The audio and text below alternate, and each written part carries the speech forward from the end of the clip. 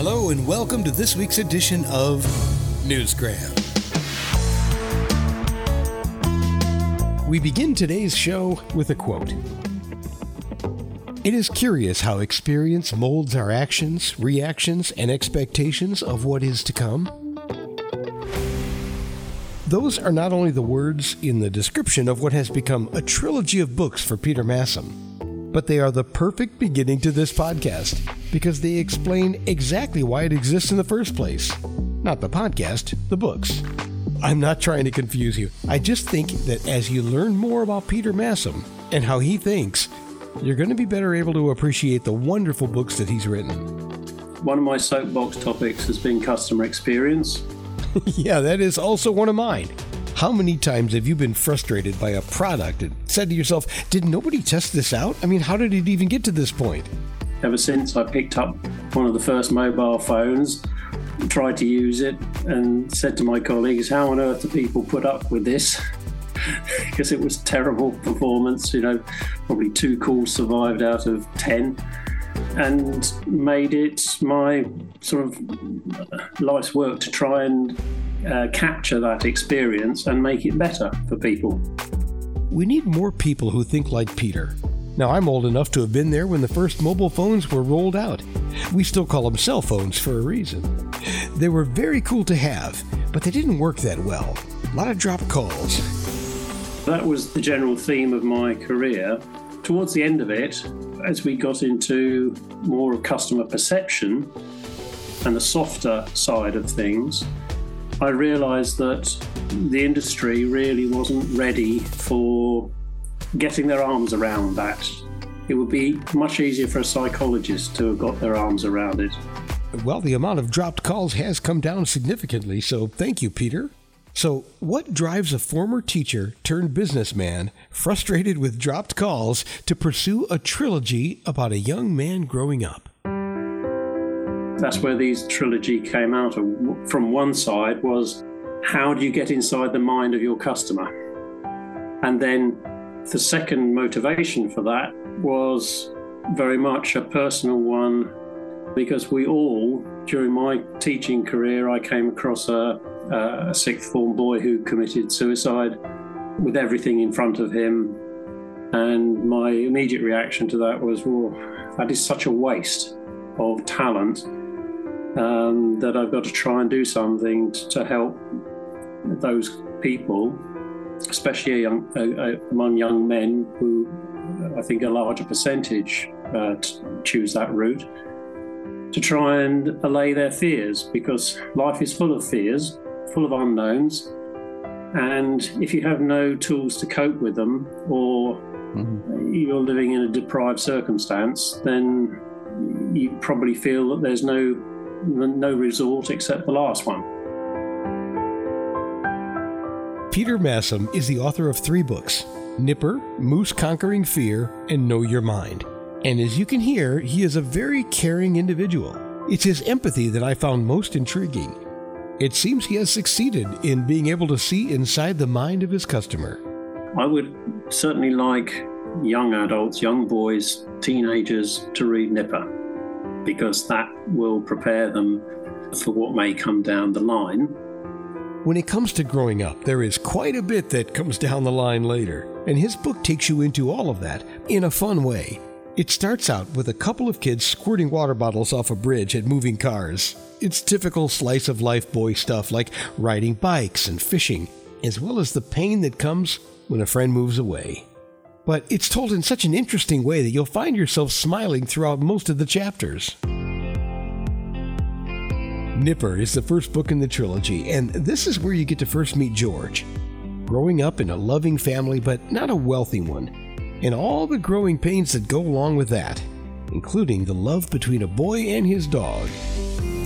Having been a teacher and seen boys develop, we all develop at different speeds. And myself, I was a late developer, definitely. The message there is it shouldn't matter, because your time will come. And it doesn't matter whether it comes at the end of the school days. And for me, as I explained in the book, it came a bit too late.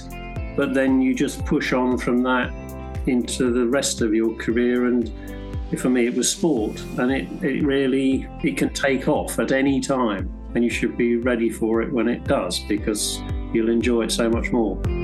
Most of us were not prepared for the arrival of puberty and all the strong emotions that go with it, many of which you've never experienced before. When you are noticed, I suppose, by the opposite sex for the first time, that is quite disconcerting, because you know how to react to a friend who is a male friend if they're joking around with you, but when it comes to more serious feelings, then you are unprepared. Another part of life is the evolution that takes place in the workforce, getting your first job and navigating the intricacies of that particular type of employment.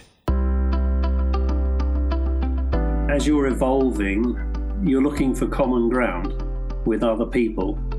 And there are definitely, in your life, there are definitely people who are too far removed from where you are, your situation, because either in age or in experience or something else. So you're always looking for that person to talk with. Some would call it a kindred spirit, but I think that's probably going too far. It's just somebody that empathizes with you enough to understand what you're going through, and you can talk openly with them. And that's what happens with George and Joan. You'll learn all about Joan when you read the book. But as you can see, we've taken you through George's life from a young boy to a young adult. And to use one of Peter's analogies, navigating that sea without a map, as George found out, can be a teenage squall or a fulfilling voyage of discovery. And this brings us in a very natural way to book number 2, Moose Conquering Fear. Growing pains, now a thing of the past, and we are moving on to being a grown-up. Going from one situation to another and coping. That is a great way to summarize adult life. It seems we are always doing just that. It's one thing after another. And if we have the right coping skills to take and deal with whatever life throws at us, we usually manage to do just fine. It doesn't pause or ponder over things for too long. That was deliberate. If I just tangentially mention the books, I was very conscious of making them briefer than a novel, because I wanted young people to feel, and others to feel, that they could pick the books up and read them maybe on a couple of train journeys. So they had to be engaging and not, it was not meant to be an analysis. It was meant to be, this can happen to you too. And if it does, then, this is how one person dealt with it. It's all about learning that transitioning through different stages in life can be hard. You have to deal with just being human, moving out of your boyhood home, getting a job, dealing with the fear of failure in that job, and getting married, which comes with its own share of challenges. You can find that sometimes life throws everything at you, and in the same day. Ever had one of those days? Yeah, we all have. In the second book in the series, George is confronted with some adult decisions. He has to confront his fears, make some hard decisions, and if you fail to learn from your mistakes as a grown-up, you may need to make the tough call. New parents in particular, and new couples, full of hope after their marriage, probably, and are looking for their first house. If you find yourself in an area, as George did, with very expensive properties all around, and being a teacher, only being paid a teacher's salary, that was just not on the cards. So money was tight, as it had been for George's parents, as recorded in Nipper, and therefore you have to find a way around things, and you look at all avenues to try and ease that burden. So George thought one way to ease the burden was to take on a side job, selling insurance. Now, I tried this once, and let me tell you, it's not a side job. But as it turned out, it didn't actually work out for him, and sometimes things don't. It's really, again, how you try and cope with those challenges, and in a practical way. I like to think that this book will be useful to people, to give them the tools to be able to work through that situation and not be afraid to reach out to those who they may not see very often. There are a lot of contacts in your phone and business cards in your desk, so just because you don't talk to those people all the time doesn't mean that they don't want to hear from you. It's just a call. Don't overthink it. Life can be a real roller coaster sometimes, but in his series of books, Peter tries to smooth out some of the bumps and remove some of the unknowns to help alleviate fear.